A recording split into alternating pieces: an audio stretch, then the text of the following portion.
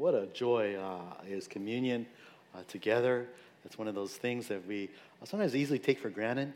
But if, especially for those of you that may be joining us, anyway, slowly and surely, our people are coming back to worship with us. And especially if this is your first time coming back. I know we've kind of encouraged you to kind of join with us having communion online, but it's so much sweeter together and to hear all our voices, because online we can't hear each other's voices. When I hear you guys singing, when I personally, and hopefully you too, when we hear ourselves all singing in praise of our Lord and Savior Jesus Christ together, it's a blessing to my soul. It encourages me. It tells me that you too hold that which is hold dear, that which we have all come here for, the common bond and the salvation of Christ, Jesus Christ, who came and was born and lived and died for us. So what a joy. Thank you for your encouragement this morning. And Lord willing, may you be encouraged now as we open up your word. And if you have your Bibles, please take them and turn with me to the book of Numbers today. Numbers chapter 9, verses 1 to 14 is what we're going to look at. Numbers chapter 9, verse 1 to 14. So we're in the Old Testament.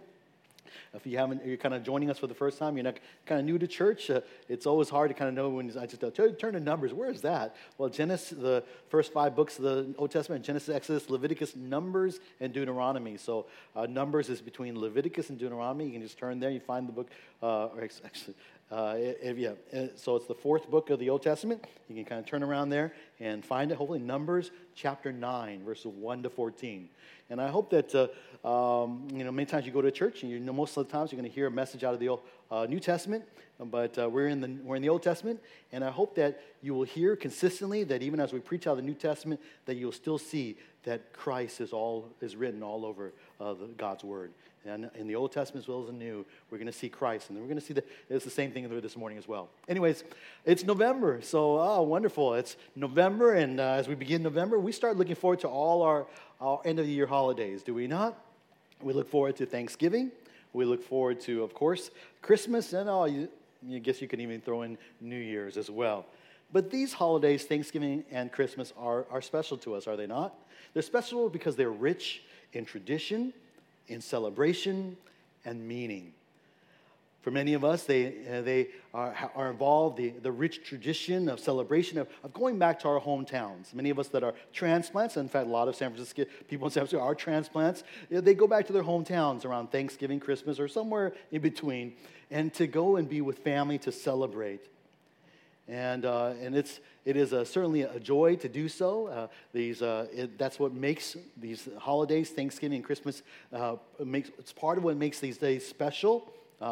It's certainly different from Groundhog Day, for instance, where it is a holiday, not a national holiday, but it's a holiday, and that we really, for most of us, have no understanding tradition, or we don't celebrate it, and it has very little meaning to us. But Thanksgiving and Christmas are special holidays for us not only as Christians, but even as Americans as well. Now, in the biblical Jewish calendar of holy days, there were 3 major holidays.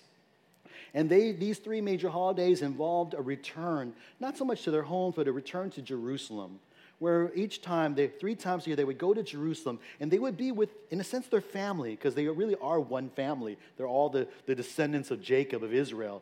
They all belong to this family where they would celebrate, they would remember, they would commemorate these special days of meaning for the Israelites. One of the days was called the Feast of Weeks. That would take place around May and June, commemorating the completion of the harvest, God's provision for Israel. The Feast of Booths is another day when they would gather around September, October, and that would commemorate the time when they all lived in tents after the Exodus. So also remembering how God protected, provided, and led them throughout the time of Exodus. But the last holy day, and the most significant of the holy days, in my opinion, is the Passover. It occurs around March, around April time, and which is the subject of today's sermon.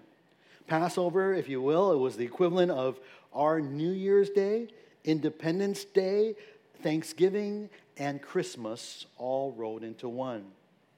It was a special day, and it was the first of all the holy feasts of the Lord. In fact, it began their year. So it occurred on the first.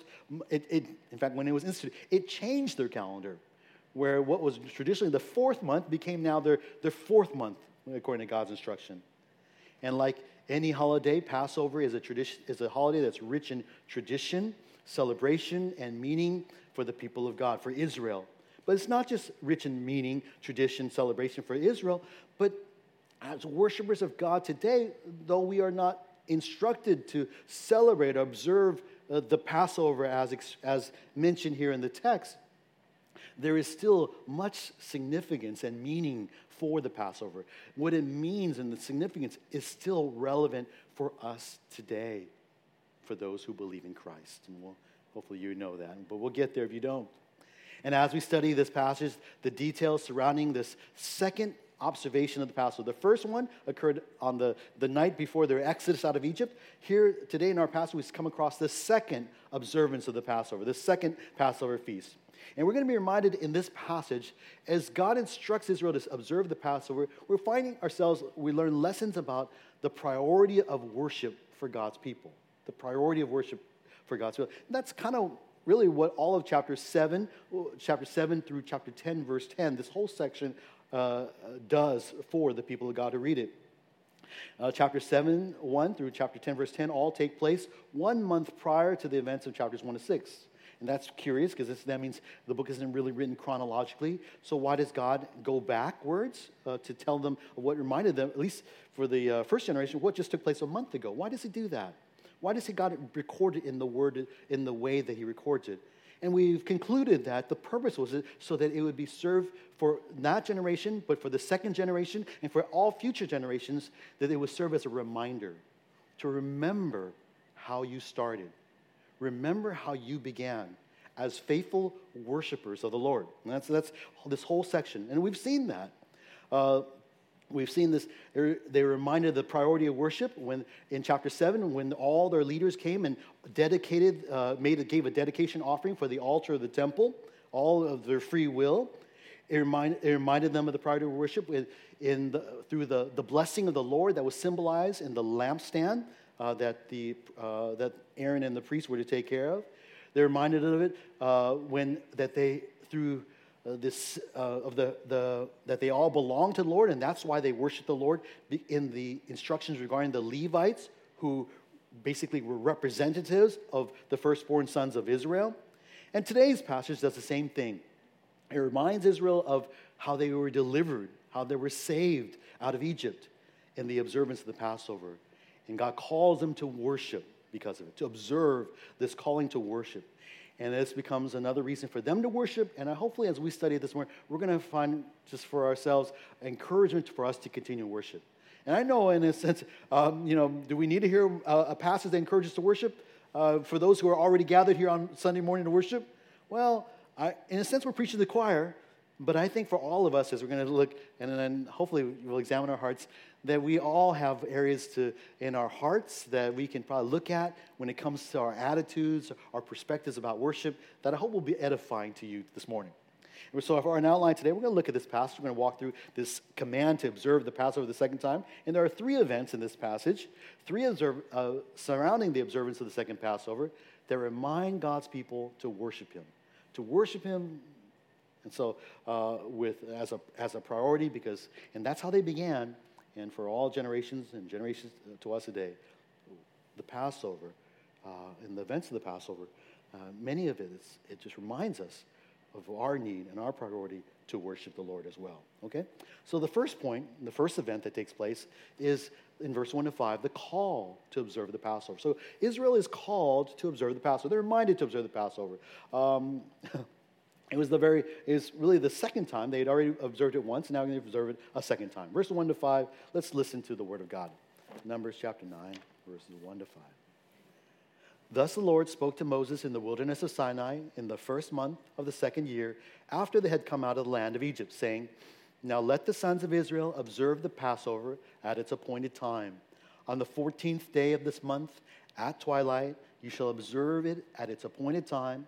You shall observe it according to all its statutes and according to all its ordinances. So Moses told the sons of Israel to observe the Passover. They observed the Passover in the first month, on the 14th day of the month, at twilight, in the wilderness of Sinai, according to all that the Lord had commanded Moses. So the sons of Israel did. Verse 1 here is just provides for us the setting, gives us the setting. Again, the Lord here is speaking. He's giving instructions to Moses in the wilderness of Sinai. So they're left Egypt, they're in the wilderness of Sinai, they're heading towards the promised land. It is the first month of the second year. And so the first day of the first month was when the tabernacle was completed. And so it's the days following that. We aren't really told here when these words are actually given. It's not told us to the first day or the second day or the third day of that first month. We just know it's the first month of that second year. But we can just conclude, probably in light of what's already been written, of when this approximately took place. Remember, the tabernacle was built on the first day of this first month. That's according to Exodus chapter 40, verse 17.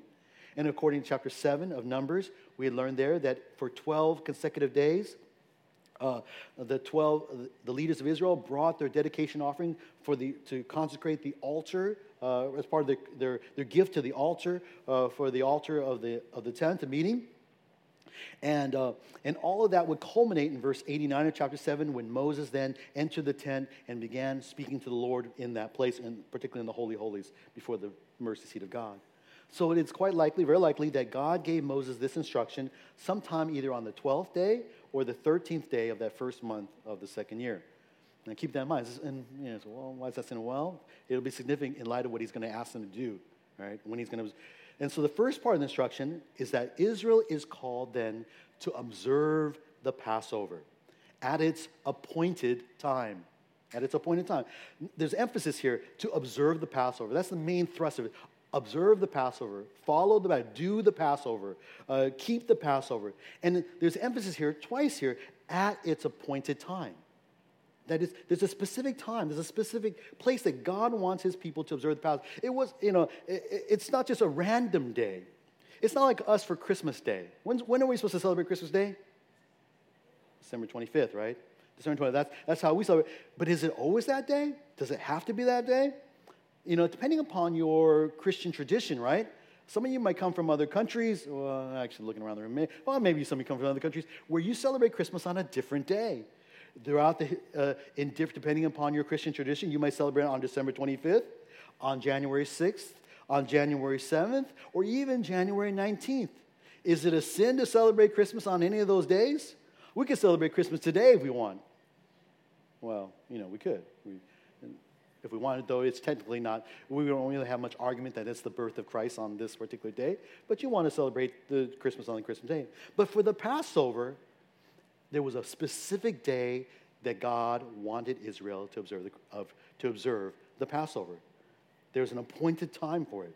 And that appointed time was the 14th day of the first month.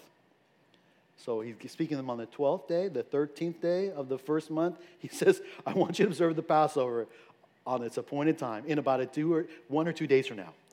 And this is going to, if I told you to celebrate Christmas today, you'd say, well, I don't have enough time. And, the way you normally celebrate on Christmas, there's just not enough time. All right, anyways, so there's a instruction here, a purposeful instruction to tell them there's a particular time and you need to observe it this day. They would observe it on the twilight of that day, in the evening of that day, on the Hebrew name for the month is called Nisan 14th, the 14th of Nisan, at twilight.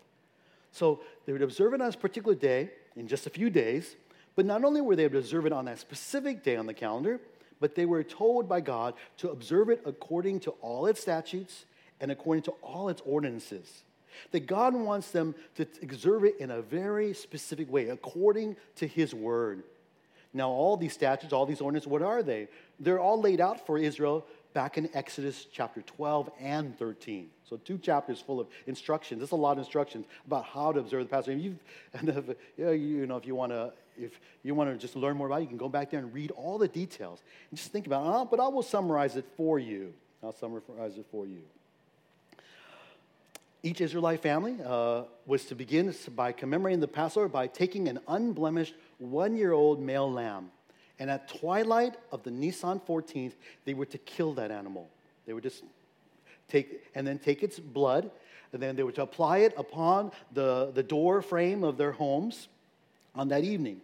Then they were to go into their homes with all their family, and they were then to have a meal together. a meal together. They were to have a meal that was composed of basically the lamb that was sacrificed, all its meat. It couldn't be. There was only one way to cook it. They were to roast that lamb. They couldn't boil it. They couldn't just eat it a little bit on the raw side. They were to roast it with fire. Not only that, but they were even told what sides to eat it with. They were to eat that roasted lamb with unleavened bread and with bitter herbs. What's more, they were told they had to eat all the lamb meat. They couldn't let anything be left over. They couldn't put it in the Tupperware, in the fridge, and eat it next day. They had to eat it all that day together with their family or burn the rest of it with fire. These are all God's instructions. What's more, the Lord even told them how to dress for this dinner, for this observance. They were to eat it with their loins girded, that is, their robes pulled up as if they're ready to go on a journey, as if they're ready to go somewhere. They were to wear the shoes, the sandals on their feet. They're kind of like many of our homes. You don't wear shoes in your home, right? But if you're going to go somewhere, you put on shoes. So here they are. They got to put on their shoes. A lot of times they would just go in, they would have their feet washed before they go share a meal. Here, there's that practice, but they were to eat it as to symbolize the haste in which they were about to leave Egypt. And so God gave all these instructions, all these regulations, ordinances, statutes that they were to observe in the keeping and the observance of the Passover. And all of these are given by God, not just because he decides by random whim, but each of them have symbolic meaning. And we don't have the time here, this is not the place to go into the details, but the Lord does kind of summarize the primary significance of the Passover at the end of somewhere in the middle of his instructions. In Exodus chapter 12, verse 24 to 27, we see the significance of the Passover. He says this, the Lord says, "And you shall observe this event as an ordinance for you and your children forever." So this is something that Israel should observe forever. "When you enter the land which the Lord will give you, as he has promised, you shall observe this rite." So it's not just this year, not just last year, but it's all throughout the years. When you get into the promised land, you need to observe this. "And when your children say to you, 'What does this rite mean to you?' you shall say, 'It is a Passover sacrifice to the Lord, who passed over the houses of the sons of Israel in Egypt when he smote the Egyptians, but spared our homes.' And the people bowed low and worshiped." You see, from the very beginning, God's instruction to he gives them the meaning, the significance of this feast.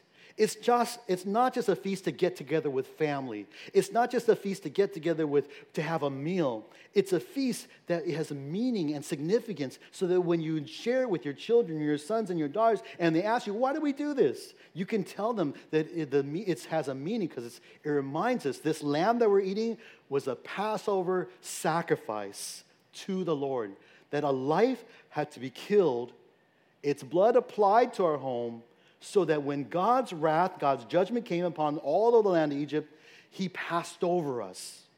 He showed mercy to us.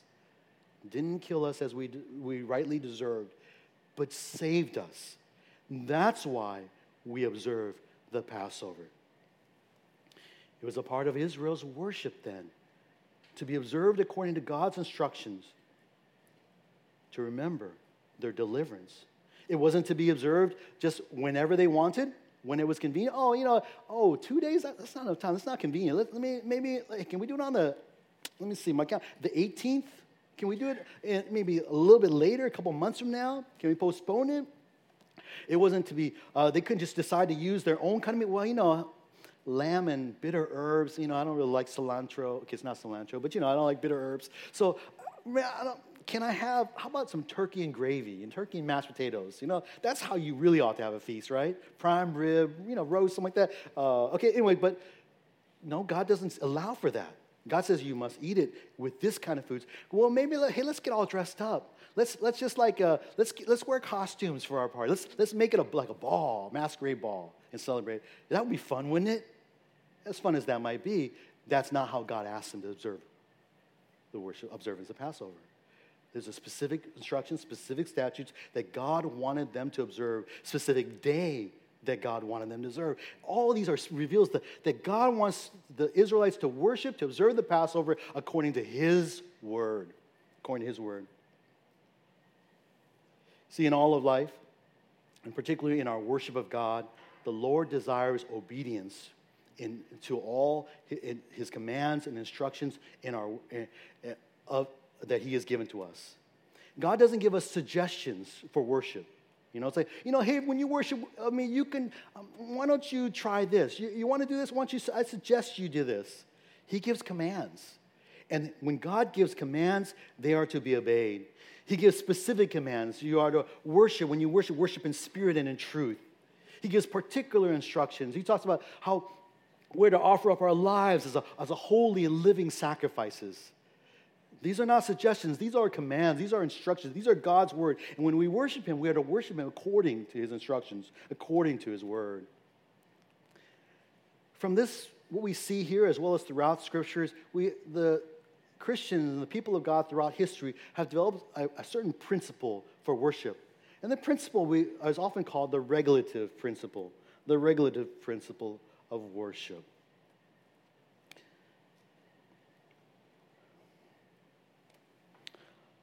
In the regulative principle of worship, our worship, all that we do in worship is to be done in accordance with whatever the Scripture teaches us about the worship of God. So we want to worship according to it. So we don't just get creative in worship. Let's just start, start jumping on our chairs as an act of worship. Something random and crazy. Let's just all dress up. Let's all, dress up in a certain way to worship. There's no kind of like whim to our worship, but we're to worship in accordance with his word and his word alone. Now, having said that, with having understood the regulative principle of worship, there is still among Christendom who holds this regulative principle that there, even as he gives us, Christians may differ about what may be good and necessary inferences about the commands of God for worship, for instance. And then the best example, and is just what I'm doing right now. God's word tells us to preach the word in worship, right? We're to preach and teach God's word. And so I'm preaching to you right now. But nowhere in the scriptures tells us to preach with Keynote or PowerPoint, right? But here I am. There's a computer right here. These are not commanded in scripture. And so am I adding to the word of God when I use Keynote? Because it's not instructed in worship, but my application of the regulative principle is that I am to preach God's word.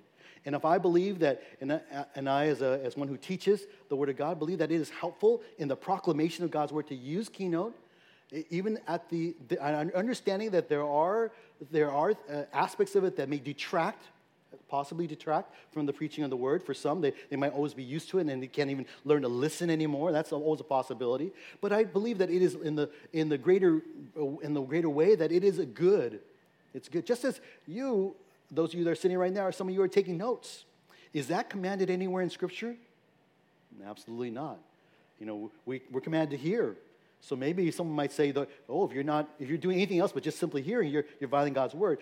And but we wouldn't go that far. We would say that you believe, because I trust when the preaching of God's word, your response is to hear God's word, and you believe that taking notes is good and helpful in you to hear the preaching of the word of God, right? That's why you would use phones. Even the fact that we have Bibles, the printed word is not something that was necessary in the Old Testament. They certainly didn't have it all, but we all have one. Well, most of us are digital now, but we have our books that we use. What's more, when it comes to singing, we know we're to sing to the Lord in worship, right? And so we sing to the Lord, but you're going to find from between churches that observe the regulative principle of worship that some are going to say we ought to sing only psalms, hymns, and spiritual songs. And to them, that means only the psalms, hymns, and sometimes some of them say it's only the hymns written, 100, 200 years ago. Some of them may say it only has to be words that actually are explicitly in Scripture. And then there are those of us like as a Bible that will worship. We believe that we are to sing truth to the Lord, but we will allow for songs that convey biblical truth, but may not be expressed in the exact wording of Scripture, right? We allow for that. Because what to us was important that we sing truth, sing back, acknowledge that which is true back to the Lord. We sing the Scriptures back to Him. All right? And so, understanding then, even as we have the regulative principle, we want to make sure that we worship according to God's instruction, that among Christians there's going to be matters of differences of conviction and conscience. And there ought to be there needs to be care in how what we start calling sin or not sin among others. Now, I recently came across, with regards to the regulative principle, I came across this axiom, this motto that Pastor Ligon Duncan, a well-known pastor, used to sort of define the aim of the regulative principle. And he says the aim of our form in the worship service ought to be this. We ought to aim to read the Bible, preach the Bible, pray the Bible, sing the Bible, and see the Bible. And he means see the Bible in its ordinances. I might also add obey the Bible. But at the end of the day, and I like that, but at the end of the day, the big question for any worship of God, and all of us here, individually as well as corporately, is this question. As I come to worship, do I consciously worship him according to his ways, or do I simply worship him according to my own ways, to what I think is right? Or do I consciously think about what I'm doing right now as I worship the Lord is something that is in obedience to God's command? It's an act of obedience, and when I come to worship the Lord. And that's our first, and that's our first event. Because of God's desire for his people to worship according to his word, there are going to be naturally times when people have questions about what does God actually want us to do? Or there'll be circumstances which we don't know exactly how does God's word apply in those circumstances. And we actually see that here in our text this morning. In verses 6 to 8, we get to our second event that kind of encourages us to prioritize worship, and that is this question about missing the Passover. The question about missing the Passover, or really it's a question about missing worship. Missing worship. That's how I'm going to apply it today. The question about missing Passover. Verse 6 to 8, let's look at what the Word of God says. But there were some men who were unclean because of the dead person, so that they could not observe the Passover on that day. So they came before Moses and Aaron on that day, and those men said to him, though we are unclean because of the dead person, why are we restrained from presenting the offering of the Lord at its appointed time among the sons of Israel? Moses therefore said to them, wait, and I will listen to what the Lord will command concerning you. I really, just devotionally in here, I really appreciate these men. I love their example. I just love here these men, they had a reason, they had a reason to not be able to participate in the worship. But they cared about worship so much, they wanted to participate in the worship so much, that they brought their question to Moses. And it's reflected in the words. They had their situation was that they had become ritually unclean. Or sometimes we say ceremonially unclean. It doesn't mean that they were in sin. It just meant that they were ritually, according to God's law, considered as ritually defiled, unclean before the Lord. And God had purpose for that, as we've seen in previous sermons. But they were ritually unclean because of their contact with a dead person, right? Someone in their family had died.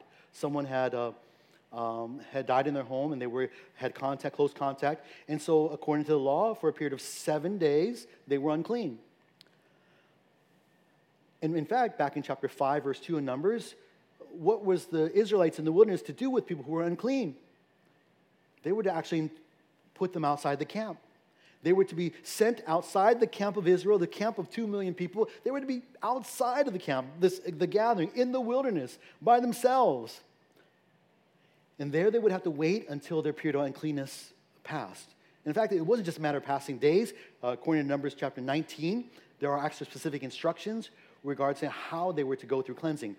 Two actual washings that they were to do on the third day as well as the seventh day. And then after the seventh day, they would be clean and they could return into the camp. But in that same chapter, in Numbers 19, verse 13, we see a warning about the dangers of being unclean and worshiping the Lord. And I like this. I want to read it for you. There in Numbers 19, later on in the book, anyone who touches a corpse, the body of a man who has died, and does not purify himself, defiles the tabernacle of the Lord. And that person shall be cut off from Israel. Because the water for impurity was not sprinkled on him, he shall be unclean. His uncleanness is still on him. So there's a warning. That if you are unclean, ceremonially unclean, you don't purify yourself, but then you participate in the worship of the Lord, you defile the tabernacle, you defile the tent of meeting. Later on, you would be defiling the temple. See, the Lord requires ceremonial cleanness when worshiping Him. Here we would relate that to the God desiring us to have a holiness as we come and worship Him. They couldn't just observe the Passover in the ritual defilement. They were not allowed, lest, it says, they be cut off. And that means death. And so, since they had received this instruction to observe the Passover on the 12th or the 13th day of the first month, Passover is going to be observed on the 14th of that first month. 7 days of uncleanness. And say they just got unclean that day because they're still asking. They're asking Moses and Aaron. They're going to miss the Passover. They're going to miss service. They're going to miss worship. And so that's a problem for them. I wonder if it'd be a problem for us. So they come and they ask Moses, they bring their question. And the wording indicates just their desire to be a part of worship. Why are we restrained from presenting the offering of the Lord at its appointed time? You know, it's not that they're not saying, why are we restrained from gathering with family? It's not family that makes this day special to them. They're not saying, why are we restrained from eating the Passover meal? It's not the feast that they're really missing. It says, why are we restrained from presenting the offering of the Lord at its appointed time? For these men, what was significant about the Passover, why they wanted to participate in the Passover, because the meaning of the Passover, the significance of it. It's, yes, gathering with family, yes, eating a meal, but it was in the act of offering the lamb that was slain. They consciously understood that lamb symbolized the death that was required to satisfy the judgment of God, thus delivering them and saving them.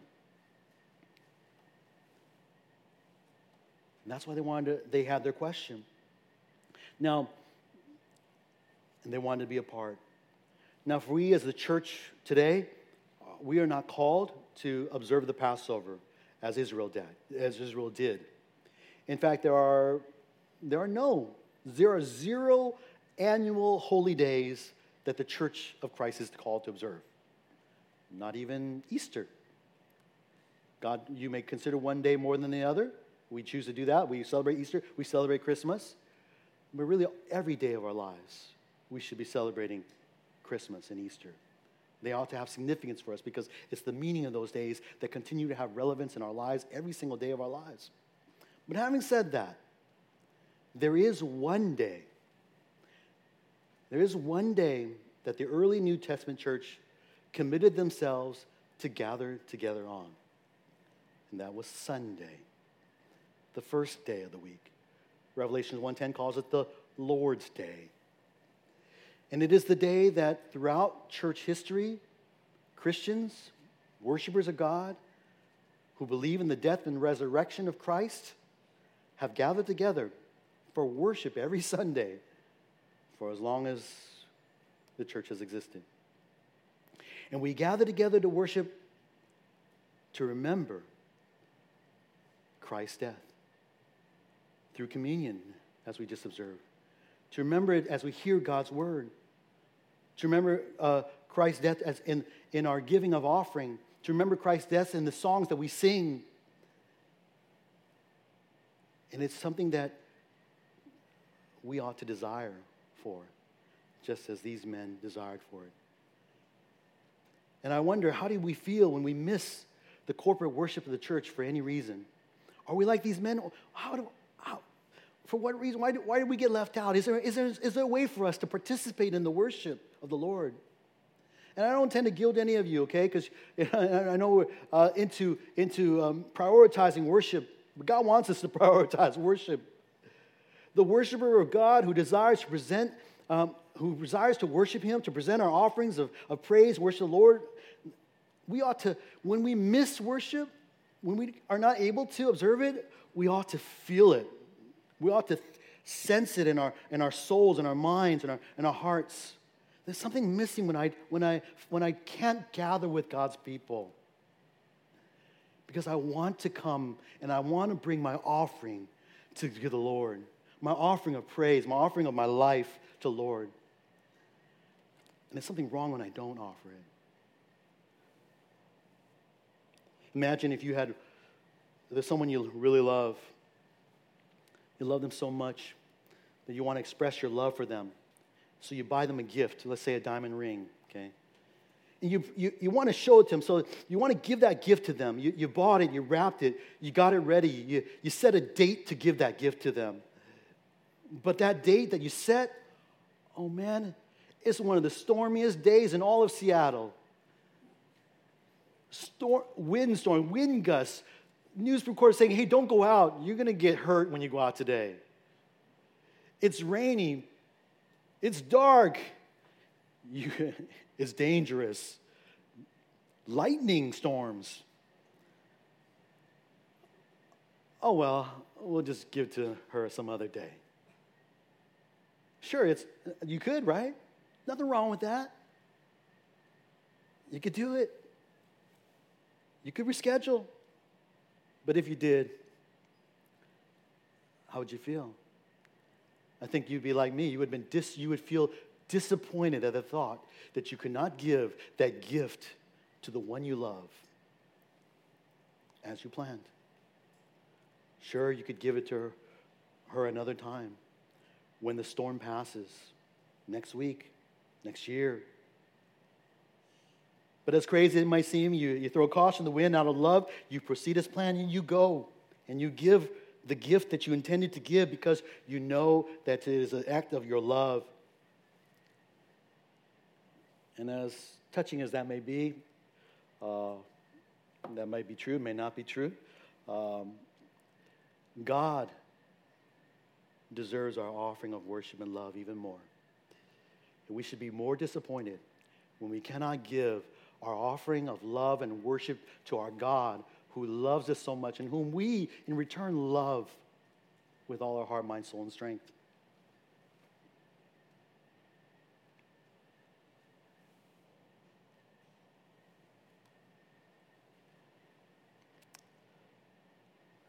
What does it say about our relationship with the Lord when we miss worship and instead of feeling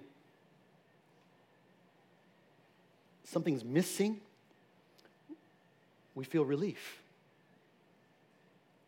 Let me confess to you, there have been times I felt that way. I want you to know, I'm a sinner too. And what does that show about us when I say, oh, well, I don't have to go to worship today. I don't have to gather with God's people. That's sin. That's sin. That's a sinful, because more important than gathering together, more important than gathering is really it reflects the heart that does not desire to worship the Lord. And I don't know about you, hopefully there's nobody here like that, ever like that. You can even be here and going through all the right motions, but your heart is far away from God. You're like, boy, when's that sermon going to end? It's going long, but he's on 30 minutes already. Man, don't you know there's a whatever activity appointment, virus shot that you need to get today? Something going on. What does it say about our heart?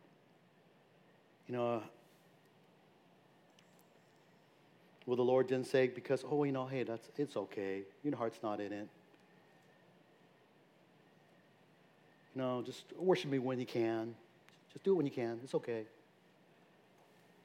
Or will he say to you, as he said to the church in Ephesus, you have left your first love. Therefore, remember, repent, and return to how you started, how you began. Faithfully worshiping and loving me. Let's do that. Let's do that. In response to the sincere desire and question of these Israelites, Moses brings the matter to the Lord. And notice he goes to the Lord. He goes to God's word for instruction. He doesn't just kind of think, well, I think it's going to be this. I think this is the conclusion that we should have. He says, wait and let me bring the matter to the Lord. And that's what he does.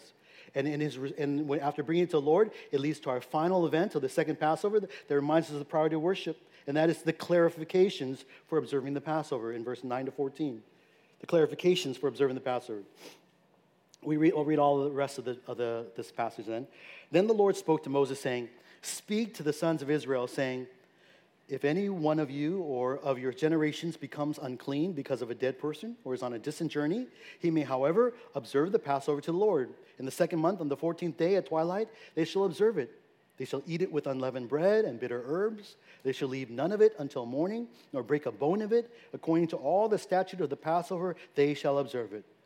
But the man who is clean and is not on a journey, and yet neglects to observe the Passover, that person shall be cut off from his people, for he did not present the offering of the Lord at its appointed time. That man will bear his sin.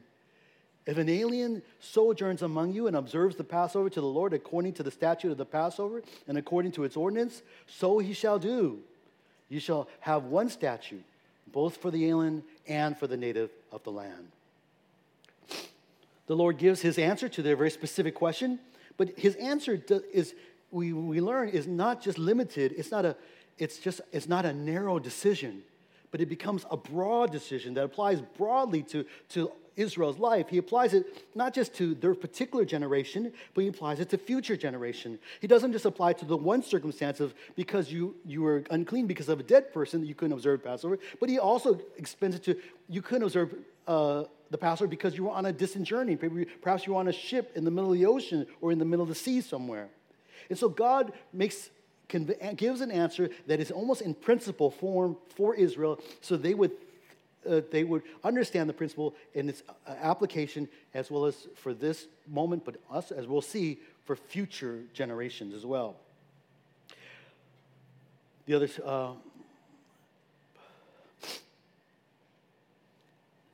So God's answer is this.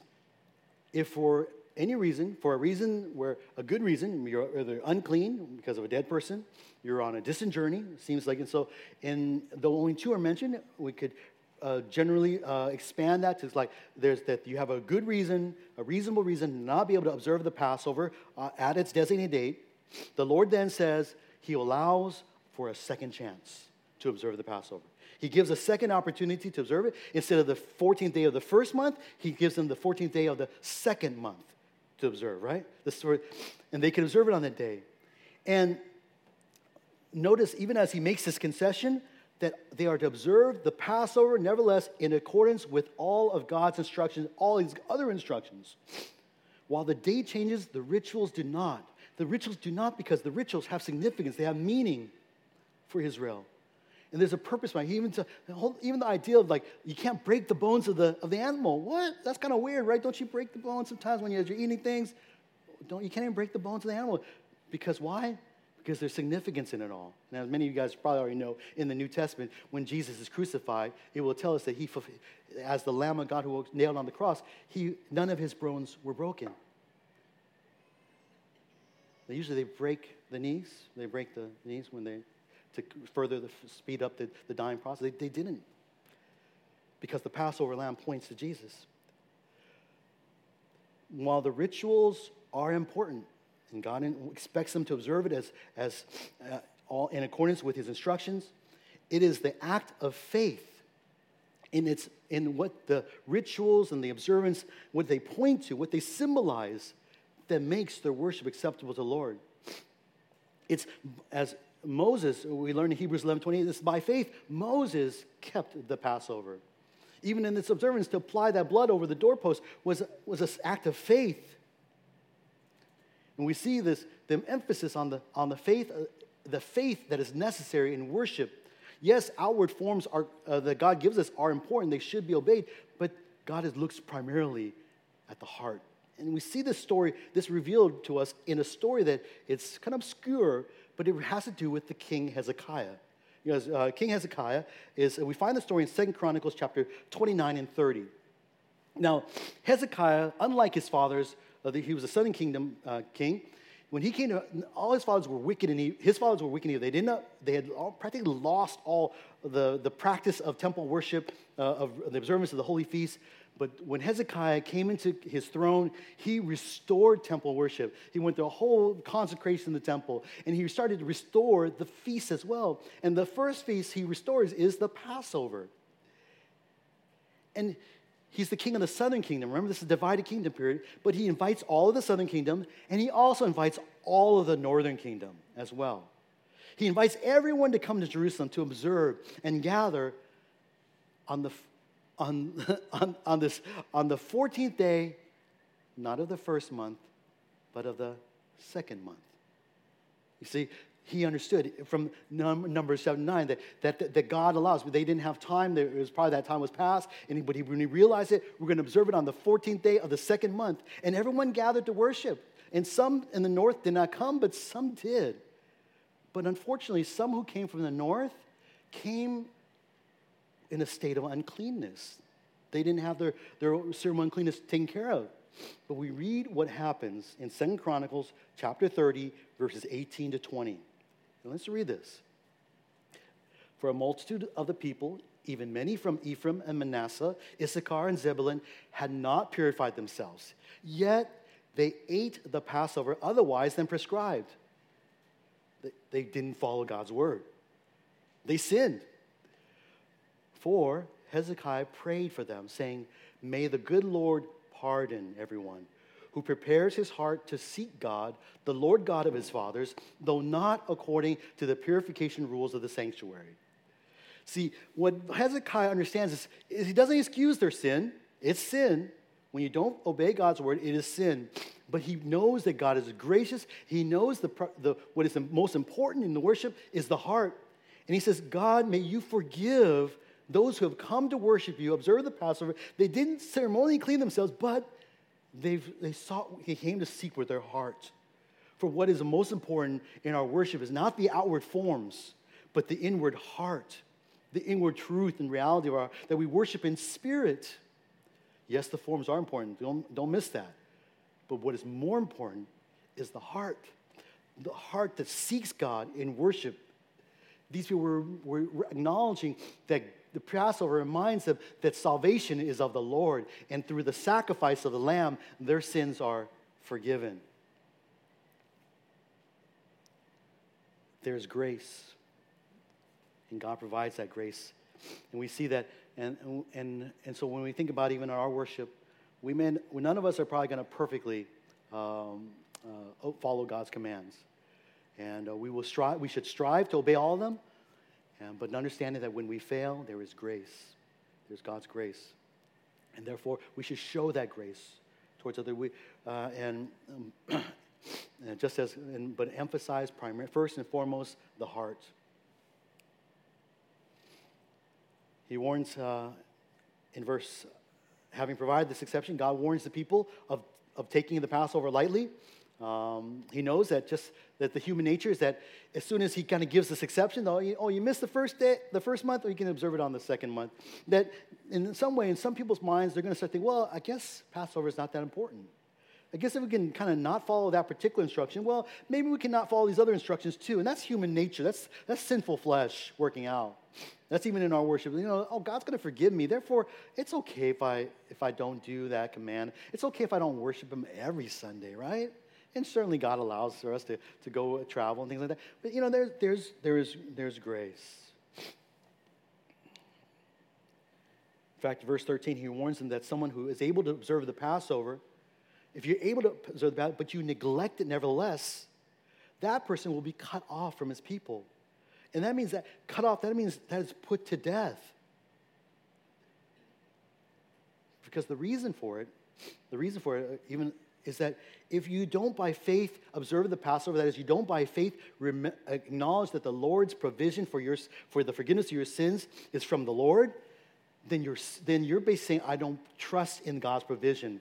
And God says in verse 13, that man will bear his sin. Because you don't come in faith to worship, your sin is still upon you. You'll be held accountable for the sin in your life. Without the offering of the Lord, his son Jesus Christ, which all these elements point to, ultimately it's the Passover lamb. Jesus is the one who is the Lamb of God who takes away the sins of the world. him, we cannot worship the Lord. And it's therefore we gather every week because we come together to proclaim the Lord's death. We do it not just in communion, we do it almost every element of our service. Hopefully that doesn't make us morbid, but that makes us joyful, I hope. Because even in the Lord's death, there's life for us.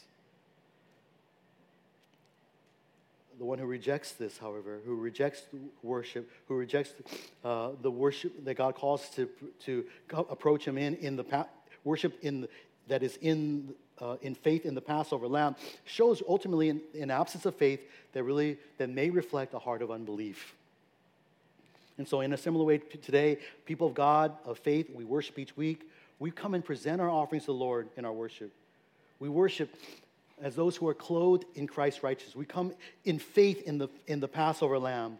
We worship in the name of Jesus Christ, the Lamb of God. We sing in and of His name. We read and preach and hear His word. And it's in Him that we come to worship, in Christ. Not once a year, but every week, every Lord's Day, as a congregation.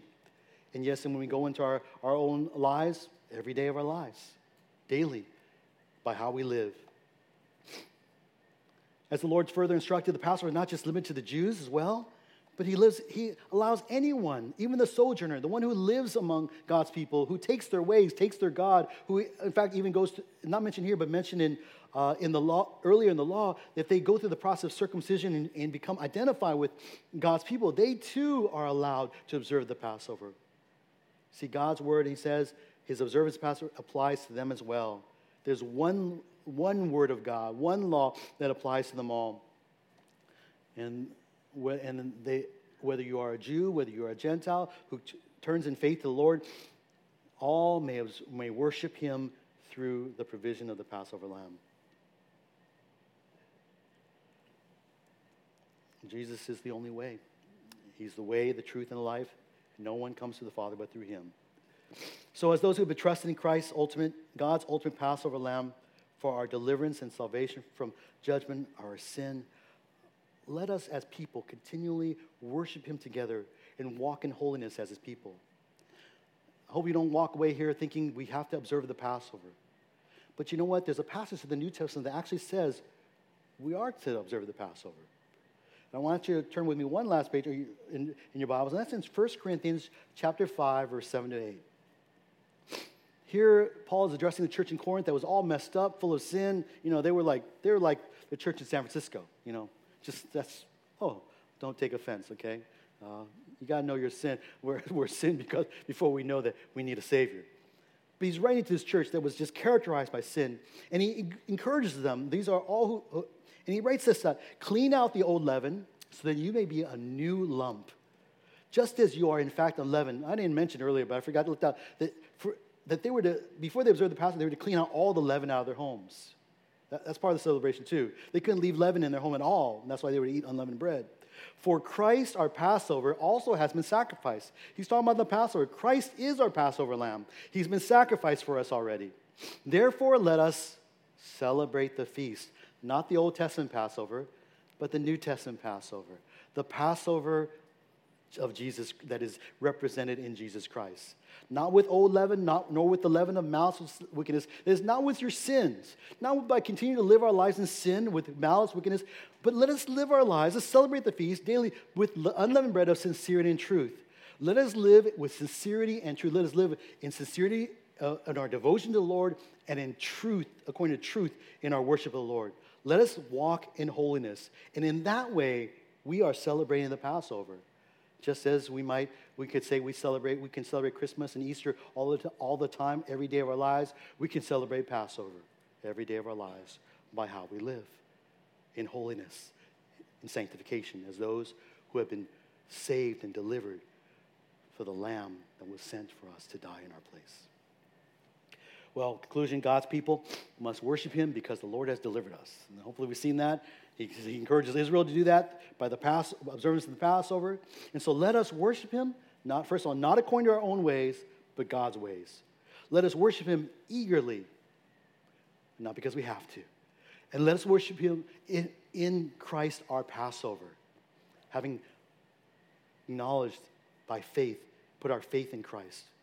And with that, let me just leave with you 4 questions, just kind of maybe hopefully help you to think about your worship of the Lord.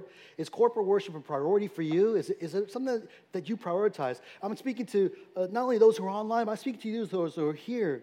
You know, again, you can be here and the worship is not a priority for you. You just can't wait to get, and I say that because, you say, man, why does he know my heart so well? Because I've been there, brothers and sisters. Okay, I'll just tell you, this is real, okay? I, too, am a man of the flesh, and I feel sometimes the desire to be elsewhere than here. Surprising as that may seem. But we must not let that happen because our priority is to worship the Lord. Is it a priority for us? And as you worship, how's your worship biblical? I know you just take, Brother Stan, Elder Stan is our elder overseeing worship, right? So everything with the worship service, well, it kind of goes to him. It stops with him and the elders. But I just want to point him out because I see him over here. And I appreciate what Brother Stan does for us. But we don't just say, well, if Stan figured it out, if that's what he thinks, that must be biblical. It must be biblical. It must be okay. Oh, boy, Stan's feeling, he's sweating already. He's like, oh, no, please don't.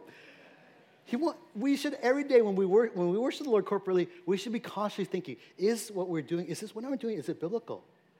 Is it in response to some biblical truth? Is it in accordance with biblical instruction, command? Or is it something I just do because it just makes me happy? I've thought about that myself. Like, sometimes I just want to raise my hand, And I thought about it, and I thought, do I really want to because I'm just feeling happy, Or is it, do I really do it because that is something that is a reflection that, do I do it in obedience to the Lord, that I want to lift my hands to you, O Lord, in the sanctuary? Do I do it in obedience to the Lord? Or do I just do it because I just feel good? Look at me here, buddy. I ask myself those hard issues. And so you can see me sometimes on half hands because you can tell I'm wrestling with it, all right? Anyways, and the last, are you worshiping Him? Are you eager to worship the Lord? And then, do you want to worship the Lord? Desire. If you missed it, how do you feel? Are you worshiping Him to earn your salvation? And this is a real important one. Or because of your salvation in Christ? That's a really important. Coming to worship does not earn our salvation. It's because of our salvation, because God has provided His Passover lamb. I hope that's really happened. And today, by the way, is the meeting for our baptismal candidates, all of you out there who are going to be baptized. And I hope that you want to get baptized. You want to do that, obey that because of your salvation in Christ, not for your salvation in Christ, not to earn your salvation. And that's going to be in a few weeks. If you haven't been baptized, by the way, may I encourage you to just show up at that meeting today. And Pastor Ray, will help and get you set story forward and to worship the Lord through your obedience and the way that in worship by symbolizing the truths of the Bible, our salvation in Christ. All right, these are a couple of things. Hopefully you've been blessed and encouraged. Let's close in prayer. Father, thank you so much for our word, and thank you for this time. Teach us to worship you as a first priority in our lives. And we pray, Lord, that in this service, but as well as in services to come, may we always strive to worship you in accordance with your word. May you help us to strive to worship you eagerly, and may you help us to worship you in Christ. The Lord bless you and keep you. The Lord make his face shine on you and be gracious to you. The Lord lift up his countenance on you and give you peace. Father, we praise you for you have made and you have kept and you continue to fulfill your promise of blessing upon us in your Son, Jesus Christ. Thank you for sending him to be the provision for our salvation, that we might be blessed. Lord, send us forth from this place with your blessing and to share our blessing, the blessing of salvation in Christ, with the world that is out there. And help us, Lord, to love you, to worship you on our own individually throughout our week until you bring us back again next Sunday, that we might worship you together. These things we pray in Jesus' name for your glory.